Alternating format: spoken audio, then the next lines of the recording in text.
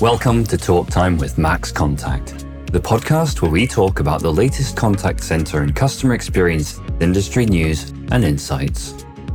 Join us as we welcome industry experts, discuss actionable strategies you can apply to your business, and help professionals like you on your path to long-term career progression and success. I'm your host, Sean McIver. It's a very special episode this time. We've hit a milestone, 20 episodes, 20 incredible conversations we've had up to this point with a range of amazing individuals from across the entire contact center industry. We've talked about customer experience, we've talked about user experience, we've talked about customer journeys, we've talked about engagement. So what we thought we would do this time around is we would spend some time looking back at some of those key headlines and takeaways so that for those of you who are tackling these really challenging problems in the industry, you got a chance to kind of pull together some of the best bits from conversations we've had with people such as Gary Gormley, founder and CEO of Fab Outsource Solutions, Jen Halton, the Group Database and Contact Center Manager for Chapel House Motor Group, Katie Stabler, founder and director of Cultivate, and last but by no means least, Kevin Sampson, head of customer excellence at Zen Internet.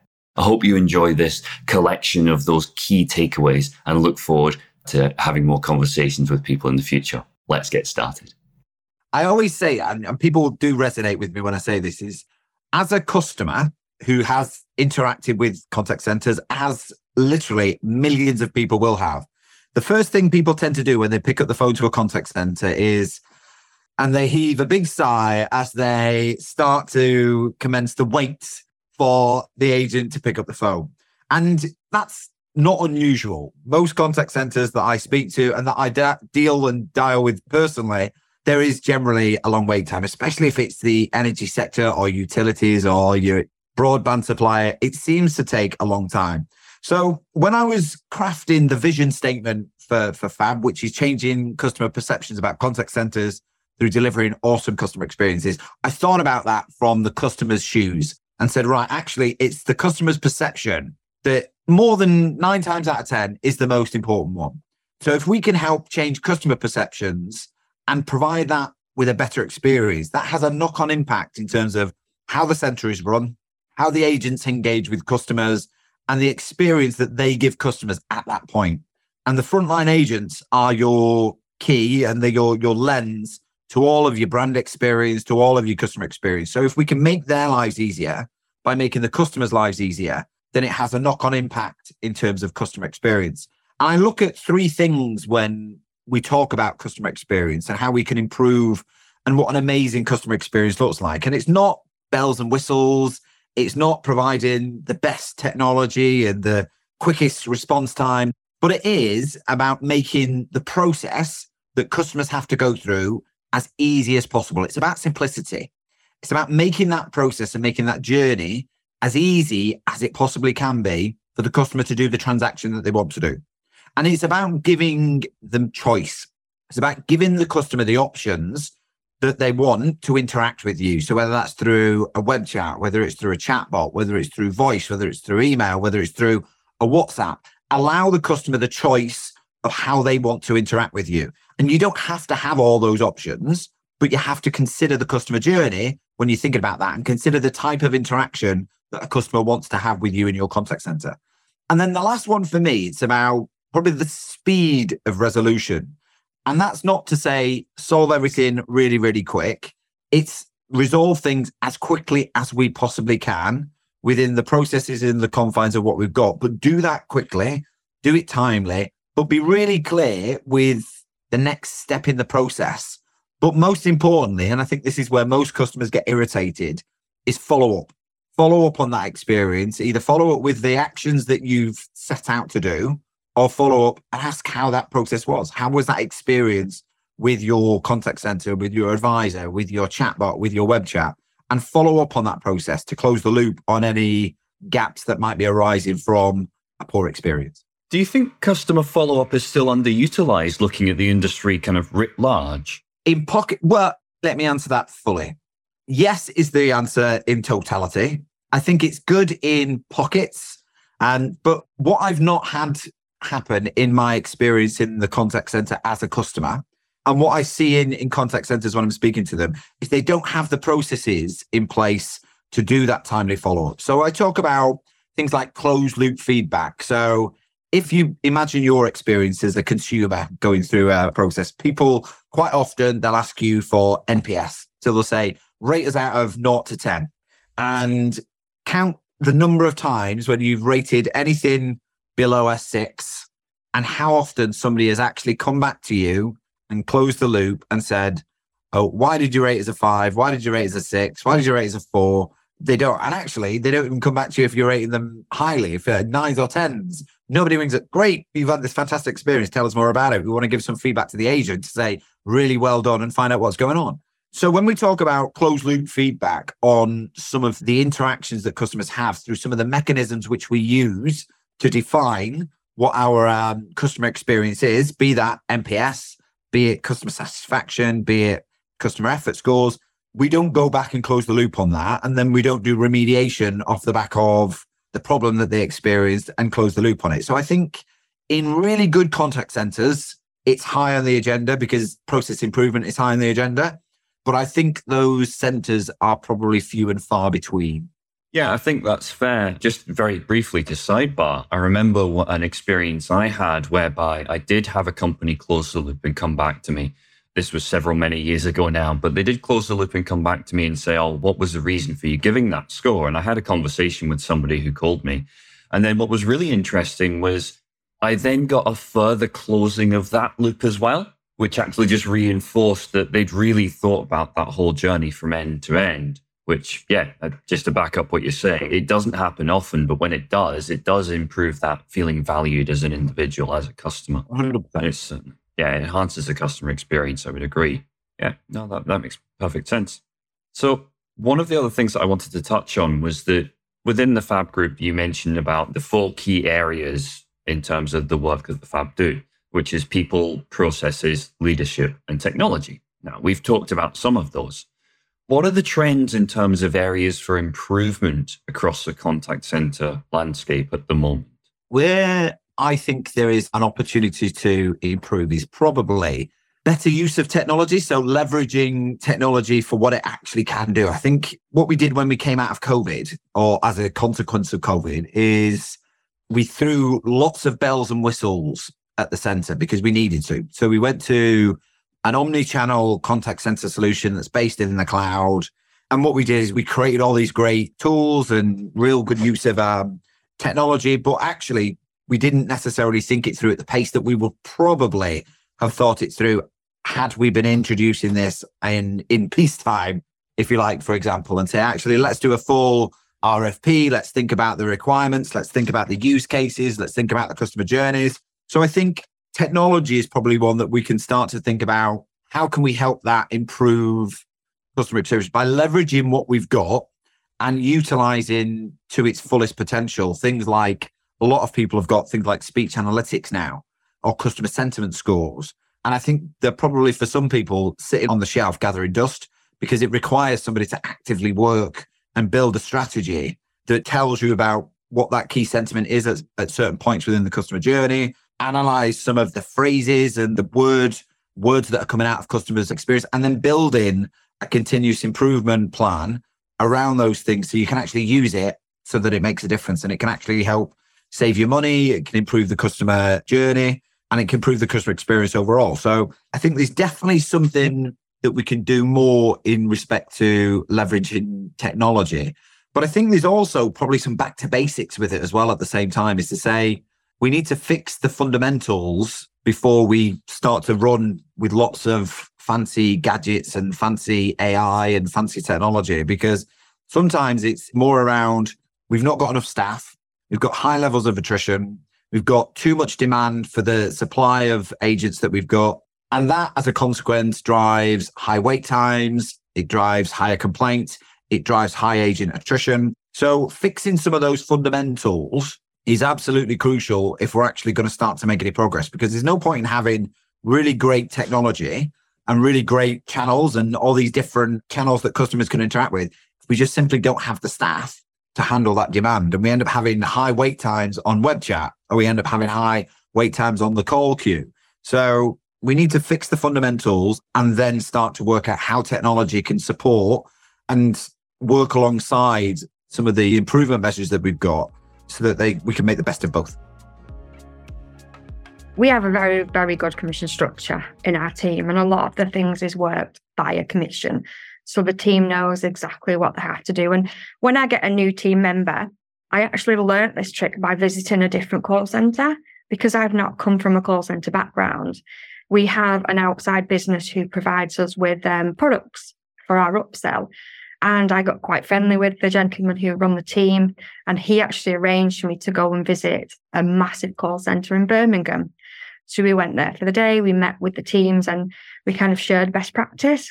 And one of their best practices was around a commission structure. When you have an agent start with you for the first time, on the first day, I always sit them down and say, right, okay, how much do you want to earn a year? Like, forget what your basic salary is. How much do you want to earn for the year?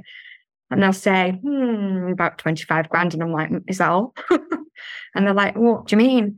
So we'll kind of come up with a realistic amount of what they'd like to earn. And we'll then sit down and we'll work that out with the commission structure, what that relates to a day.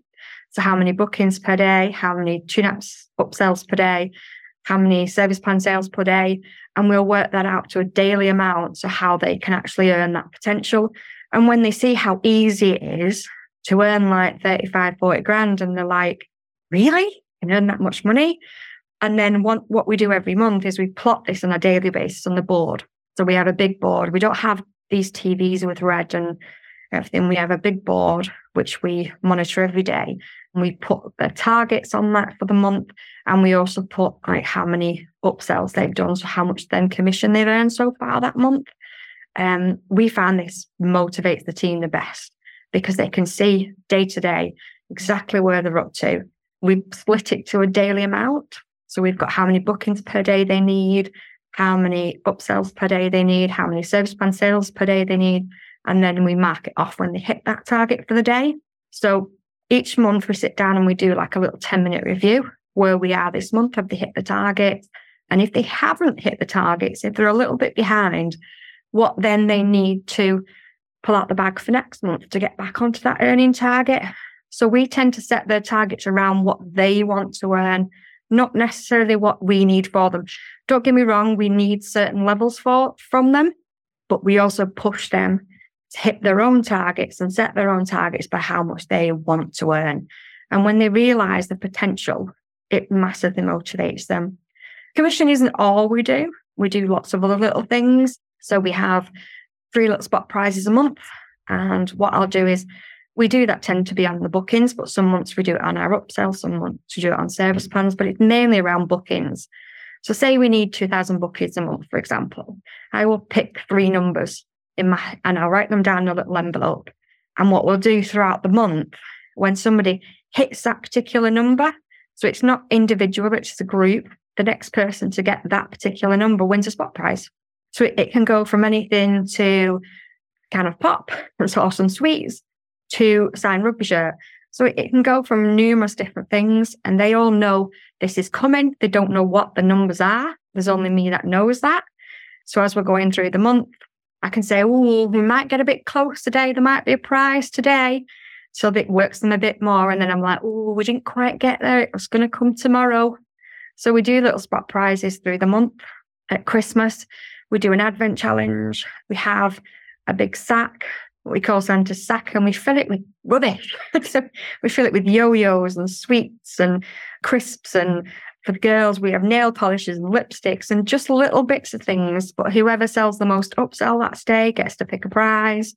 And the lads love the yo-yos. But it just keeps things really fun, and it keeps it motivation, it keeps it fresh. And that's the hardest thing with us. Working in a call centre, everybody knows you get numerous people. We're an outbound call centre, so we get numerous voicemails after voicemail after voicemail. And sometimes their mood can go a little bit low in the afternoon.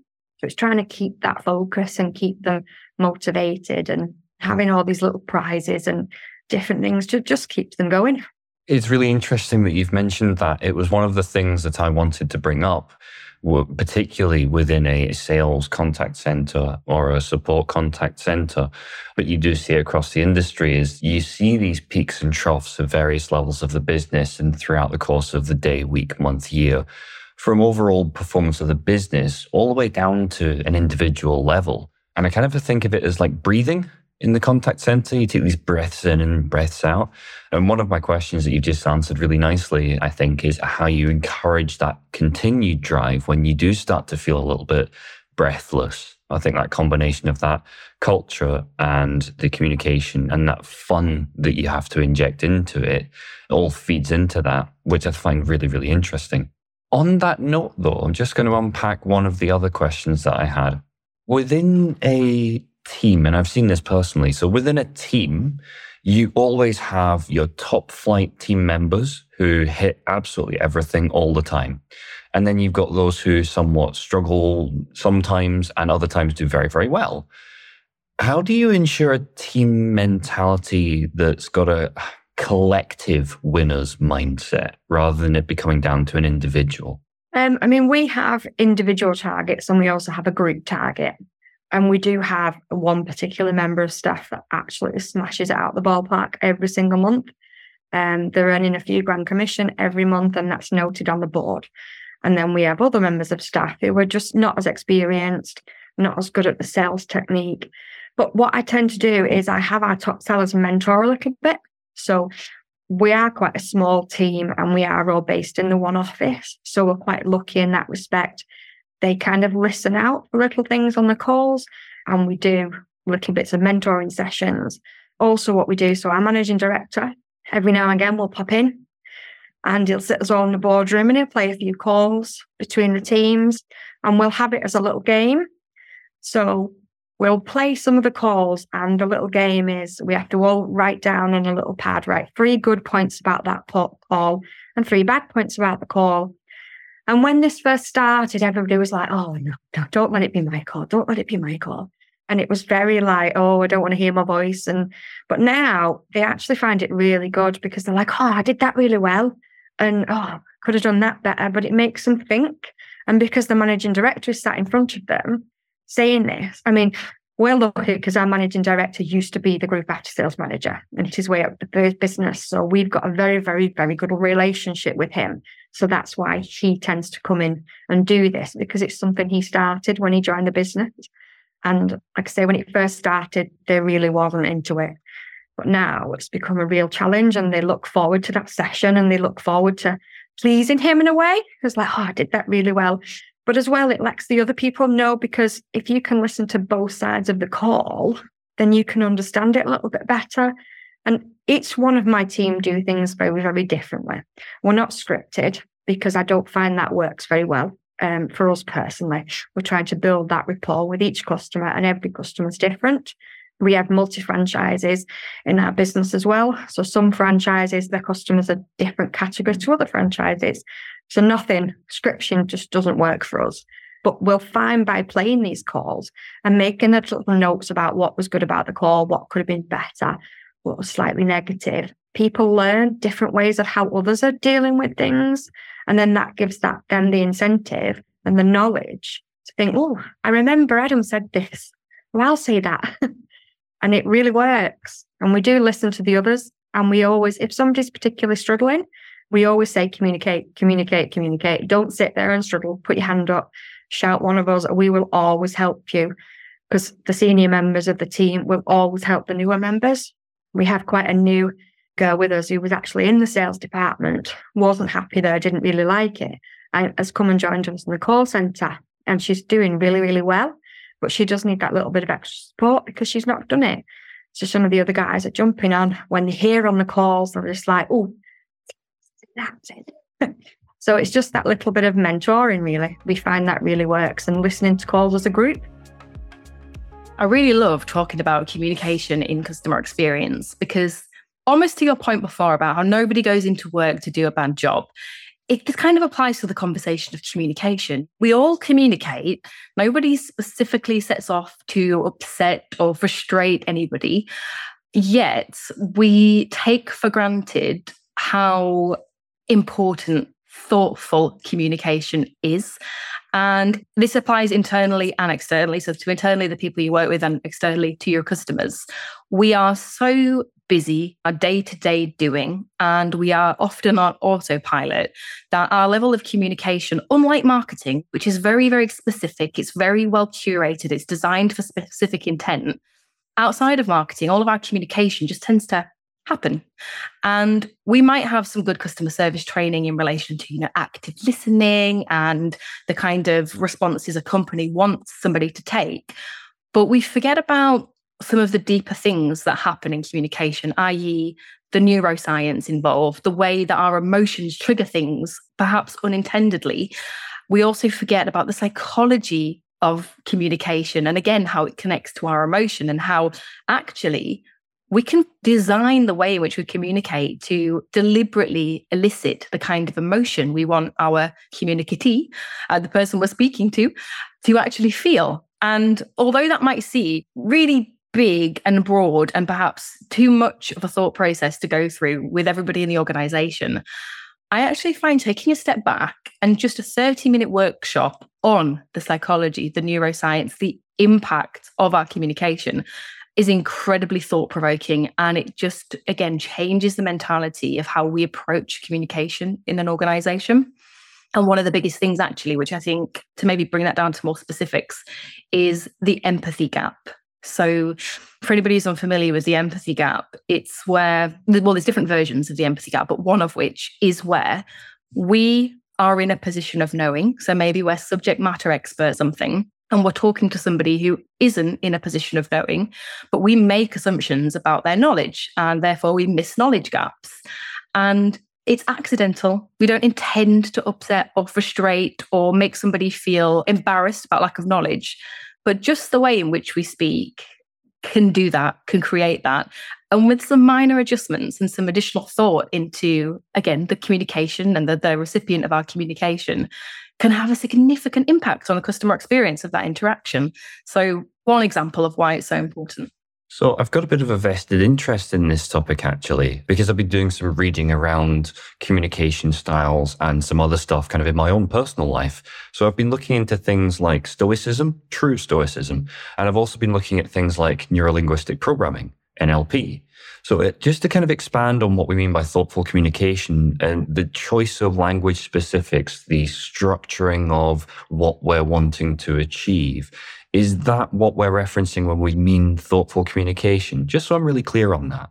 Yeah, absolutely. Again, it's just that stepping out of the autopilot, which we often find ourselves in for whatever reason. It's stepping out of that and actually being very mindful, very present, and very considerate in that conversation.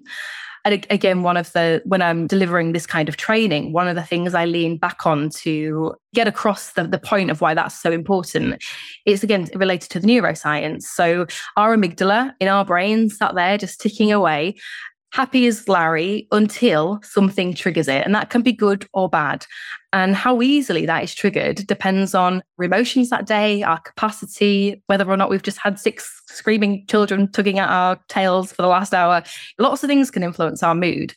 And it's that ability to recognize that if, for example, let's just say we're a customer service agent on the phone to a customer, explaining something relatively simple, or which should be relatively simple, and not really listening to the cues that actually that customer, no matter how simple this is, they're not in a position to get what you're saying right at this moment in time. And actually you have to take a step back and empathize with the situation and maybe change your approach to your communication. And it's that kind of mindful thoughtfulness, which again, not just applies in customer service, but applies to our internal communication with our internal stakeholders.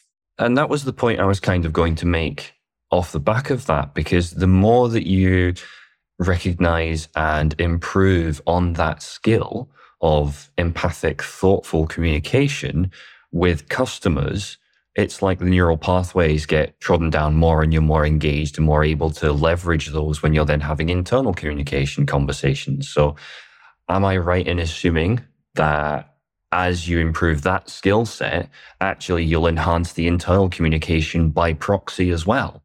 Absolutely. And there's no reason why you shouldn't. And it all comes back to that emotional IQ and emotional intelligence. And that isn't natural to everybody. We don't all have that skill set, but it can be nurtured. And it is just with practice. And obviously, the more you do it in one context, in one setting, hopefully, the more you're going to do it in another. It does require discipline, and it requires stepping out of your BAU mindset to be able to do that, which is why from a customer service perspective, from a training perspective, I mean, even an internal training perspective, this is an opportunity to look at it from a slightly different lens. So it isn't just your usual, active listening skills, passive listening, avoidance. It's got some more depth to it, the real understanding.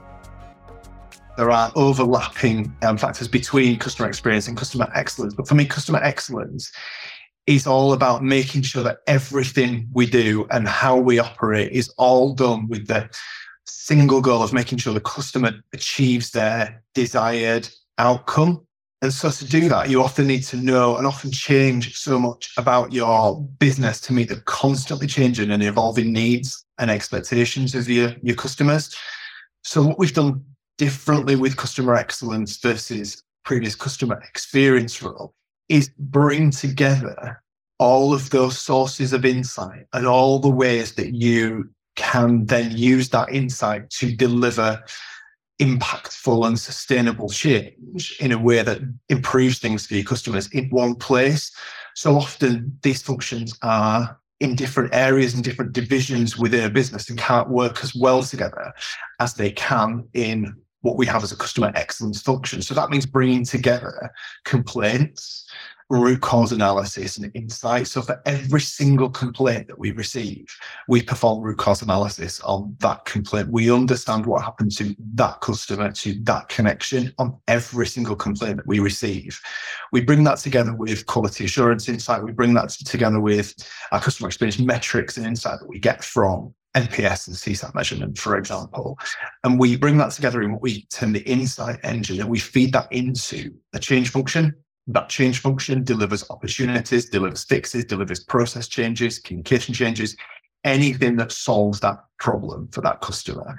And then within the same team, we have measurement as well. So we continue to monitor the customer experience, our internal process, KPIs and measurements to make sure that what we found from the insight and delivered through the changes have the impact that we wanted it to have through the measurement that we then have at the back end, the benefit realization. So that, to us, bringing all of that together is how we strive for and achieve customer excellence. Crikey.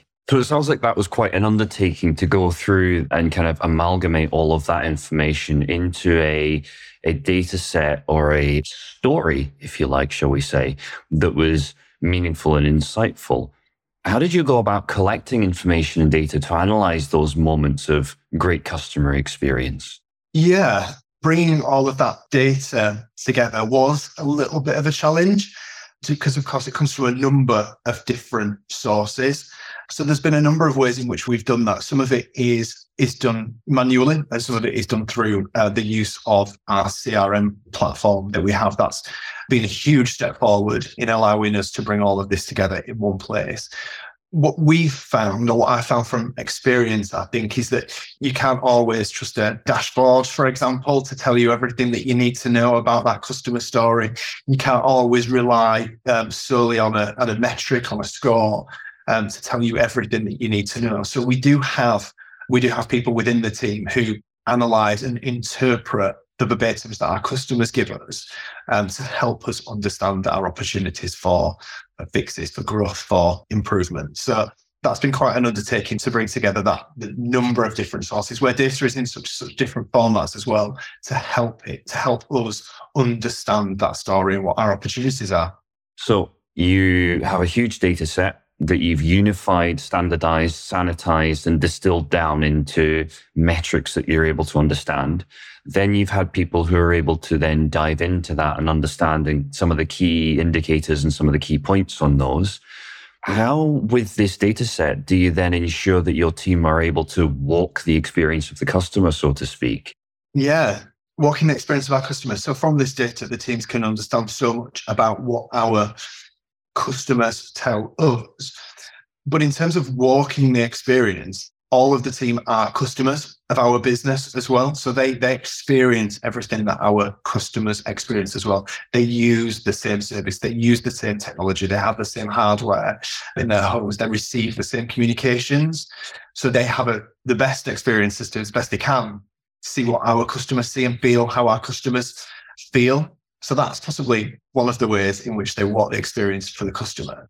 Another way in which they do so, equally, if not more valuable maybe, is how can we bring customers into our business as well? So when we want to launch a new product, a new proposition, we need to change something, be it because of a regulatory change that we need to deliver and behave differently. Or the development of a new mobile app, actually, that's a really good example to use where we did this, is we bring customers into the business. We invite customers from our customer panel, or sometimes we go out to a broader network of customers and ask customers if they'd like to be involved. And we sit in a room with those customers, sometimes physically, sometimes virtually, and talk to them about how they view a particular journey, maybe that they go through with Zen, or how they want to interact with us. When we were designing the mobile app, we brought customers into a room and talked to them about what their needs and expectations were, what delighted them about the use of, and we didn't focus on telco. We actually asked them, what do you want from your mobile banking? What do you want from your energy provider? We used not so much the transaction they wanted to complete, but what they wanted to do, the goal they wanted to reach. And we translated that into what we're here to deliver and how we could deliver that same great moment, that same touch point for our customers. And I think if we didn't do this so much as a business and hadn't done it so often, where we have done it in the design stages of projects and products that we've done in the past, we would so easily have ended up designing something or building something that wasn't what our customers wanted. It was what we thought our customers wanted. And I've seen that be two very different things in the past. Thank you very much for listening. I hope that those insights and those headlines have been really useful. By listening back to some of these episodes, it's really helped me understand some of these themes and trends that have been really coming throughout these conversations that we've been having over these last few months. And I hope that as we move forward with the incredible and really exciting guests that we've got lined up in the coming weeks, that you'll continue to listen with us as we explore these really challenging topics and conversations. Until then, thank you very much for listening, and catch you next time. Talk Time is brought to you by Max Contact. To find out more about Max Contact and how our customer engagement software can help you and your teams provide smarter customer experiences, visit maxcontact.com and book your personalized demo today. Be sure to search Talk Time with Max Contact in Apple Podcasts, Spotify, Google Podcasts, or anywhere else podcasts are found, and leave us a positive rating to help other like-minded individuals join the conversation. Finally, before you go, never miss a future episode by clicking the subscribe button and turning on notifications. On behalf of the team here at Max Contact, thanks for listening.